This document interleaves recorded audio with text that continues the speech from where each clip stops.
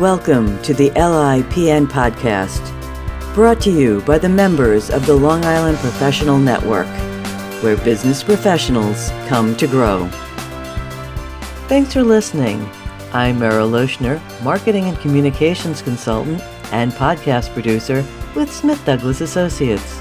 As every business owner knows, the most important asset a company has is its employees. When you find that right person, you want to do everything you can to make them happy. And that means having the right benefits. To learn more about what's out there, I reached out through the Long Island Professional Network to Diane Santanino, an insurance broker with Allied Wealth Partners. I wanted to know if my small business could offer insurance benefits, what options were available, and what I needed to do to make sure my staff was taken care of without breaking the bank. Good morning, Diane. Thank you so much for joining us today. Good morning, Meryl. I'm happy to be here this morning. As a small business owner, I know how important it is to offer the right benefits to get the best employees. What's the minimum number of employees I need to get group health insurance? So to get group insurance, you must have two enrolled in a plan, and it can no longer be husband and wife. You must have one non-common law employee enrolled. You also must have 60 to 70% participation, depending on the group size. And there are certain things called valid waivers that do not go towards that participation requirement. And a valid waiver would be spousal, parental, Medicare, Medicaid, and VA coverage, veterans coverage. So if any of the employees have those, are covered under those types of plans, then they will not go towards that 60 to 70% participation. As an employer, it's really overwhelming. How do I decide which benefits are best for my employees? Because, dear God, there's a lot of stuff out there. There certainly is, and it is very overwhelming. And they seem to change the laws and the rules constantly. So my office and myself will assist in deciding which benefits are best for you and your employees based on premium, based on plan design, based on carriers. We will come up with a plan that fits both your needs and your budget. We can also offer all the carriers. So whether it's Aetna, Emblem, Oxford, Empire, whether you went direct to that carrier or came through my office, the premiums are exactly the same. We also offer something called Health Pass, which is an umbrella. You get billed from Health Pass, but you're able to offer all of these carriers under one umbrella without having to worry about the participation. What about part-timers or 1099s? Can I offer insurance to them? Yes. So as far as 1099s, yes, we could offer insurance to your 1099 employees. Regarding part-timers, the minimum is 20 hours a week to be eligible for health insurance. Let's talk about some of the language in health insurance. What is the difference between a deductible, a copayment, and coinsurance? Because I was never really quite sure what those differences were. Absolutely. So a deductible is the amount you pay for covered health care services before the insurance company actually starts paying any of the invoices. So for instance, if you had a $2,000 deductible, you would first have to meet that $2,000 deductible. So that would come out of your pocket before any covered services. And then once you meet that deductible, depending on which plan you have, you will either have to pay co-payments or you may have co-insurance. What's the difference between copayment and coinsurance? Because it does sound like it's the same thing. It does sound like the same, but it's a little different. So a copayment is just a fixed amount that you will pay after, again, you meet the deductible. So for instance, you may have a copayment of just $25 for a primary care physician. You may have a $50 copayment for a specialist. You may have a $500 or $1,000 copayment for a hospital admission. Some plans, again, may require a deductible be met before you actually start paying the copayments. Coinsurance is the percentage of costs of a covered healthcare service. So again, for instance, if you have a $2,000 deductible and you have 80%, 20% co-insurance, the insurance company is going to pay 80% after you meet that $2,000 deductible, and you would be paying 20% of all bills or invoices that come in. So a copayment is a flat fee and a coinsurance is a percentage. Correct. Okay, there are a lot of private insurance companies out there, but what about the state health insurance exchanges and the marketplaces? How does that muddy the waters? So the state health insurance exchange or the marketplace is where the employee or the business owner would actually go onto the exchange and enroll. We don't personally handle the health insurance on the exchange or the marketplace. So the person would have to just go in. They do have people that will assist you. Now, as an individual, you would have to go onto the exchange because the only carrier that we could offer would be Oscar. They do not broker out individual plans, except for Oscar. So we do it as a service for our clients. But any other carrier, you would have to go onto the exchange, fill out whatever they ask, upload tax documents. I hear it's a little complicated, but doable. If we don't use the marketplace, if we offer a group plan, how does the Affordable Care Act affect the group plans? So the Affordable Care Act changes the way an employer buys and offers insurance to the employees. Under the Affordable Care Act, it now requires employees with 50 or more employees to offer affordable health insurance to their employees. That's one of the main changes with the Affordable Care Act. Here's one thing I was always curious about. What is the difference between a PPO and an HMO, and what do those acronyms mean? So HMO stands for Health Maintenance Organization. And what that is where you have to use the doctors in the network. And if you do not use the doctors in the network, then 100% of whatever the bill is going to be out of your pocket. A PPO is a preferred provider organization, and that allows you to do both. You could go in and out of network. So in network, again, it may just be co-payments. Out of network, you may have a deductible and co-insurance. PPO plans are not very popular anymore. A lot of carriers don't even offer PPO plans because they're really trying to gear you into using the HMO platform. The PPO plans are very, very expensive. Okay, here's some other acronyms I have questions about.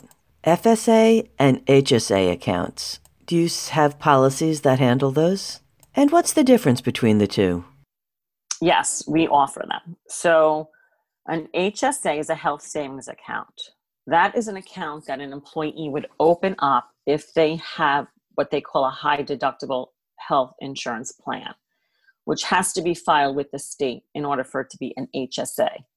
So the employee will fund that savings account with their own money. They control that money. They can open up an HSA account at their own bank. Then they will get a debit card, and that money would then be used for qualified medical expenses like deductibles, co-payments, prescriptions, vision and dental care expenses. With an HSA, I don't know if you heard of this before, use it or lose it rule. That does not apply with an HSA. You can roll that over from year to year.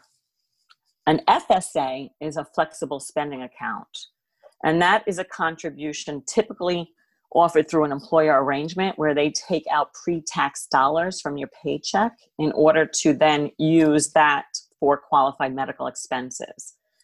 The same type of expenses like co-payments, deductibles, co-insurance, prescription drugs. For the year 2020, an individual was allowed to contribute up to $2,750, and that's going to remain the same for 2021. However, with an FSA, you do have a use it or lose it. So you do not want to overfund your FSA because if you don't use it for medical expenses, it's gone. So the money in an FSA is pre-tax and the money in an HSA is post-tax. Correct. You mentioned high deductible policies before, and I've heard a lot about them. How do high deductible policies work? So a high deductible plan is going to be a lower monthly premium. However, you're going to have to meet that deductible before any of the medical expenses are covered. And then typically with those high deductible plans, you're going to have that HSA account. And the HSA, you could put $3,550 for an individual for 2020 and $7,100 for a family. And they do have an annual catch-up for individuals age 55 or older of $1,000. And they are increasing that for 2021 to $3,600 an individual and $7,200 a family. Nothing's going to be covered until you meet that deductible. And then you would use your HSA account that we just spoke about to pay all your medical expenses. So it becomes more catastrophic. What about employees who are in Medicare? How does the Affordable Care Act affect people who are in Medicare? Well, the Affordable Care Act for people on Medicare lowers the prescription drug costs for Medicare beneficiaries, and it expands Medicare preventative benefits. Also, on the exchange, years ago when you would enroll, they really wouldn't know if you were 65 or older, but now it kind of just defaults immediately. If you are Medicare eligible, you cannot get an individual plan. It would default right to Medicare. And then at that point, you would either choose a Medicare supplement or a Medicare Advantage plan, which we could also assist in helping clients. I know there are certain times where you can enroll or change your health insurance. What are those times? And what if you need to enroll when you're not within those times? Great question.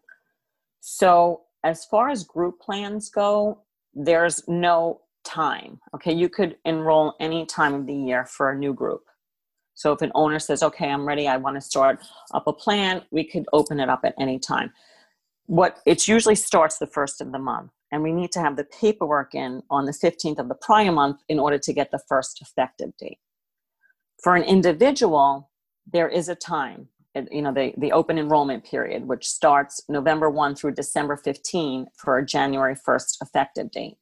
And if you meet that, if you do not enroll during that period, you will have to wait then the prior year to enroll, unless you have what they call a qualifying event. You move, a death, you lose your group health insurance. Those are certain qualifying events where you can enroll off open enrollment period. Well, like I said earlier, I run a small business. I only have 5 employees. Really, is this something I can just put together myself? You absolutely can. However, whether you do it yourself or you come through my office as a broker, the premiums are exactly the same. So it makes more sense to have a broker because we're going to be there to service your accounts. We will help you enroll your employees, help you terminate them. We will be there for any questions that they may have. We will keep you abreast of any changing laws in the industry, which change constantly. So it truly makes sense to have a broker because it doesn't cost the employer or an individual any extra premium. Well, that's really good to know because as a small company, we don't have an HR department. So you can take care of all the insurance paperwork for us when we're onboarding, when we're letting go?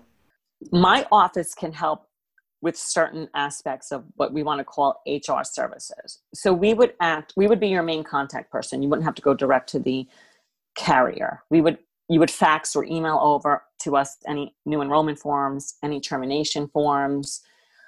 If anybody's going on COBRA, we would handle all of that processing.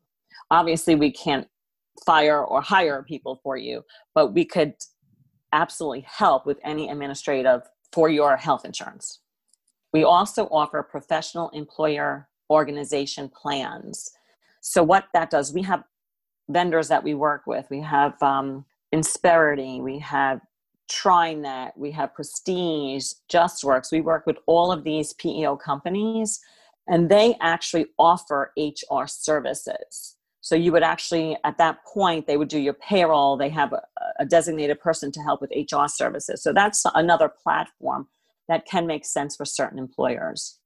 As part of your services, can you come in and sit down and personally talk with us on how to get the best insurance packages for my employees?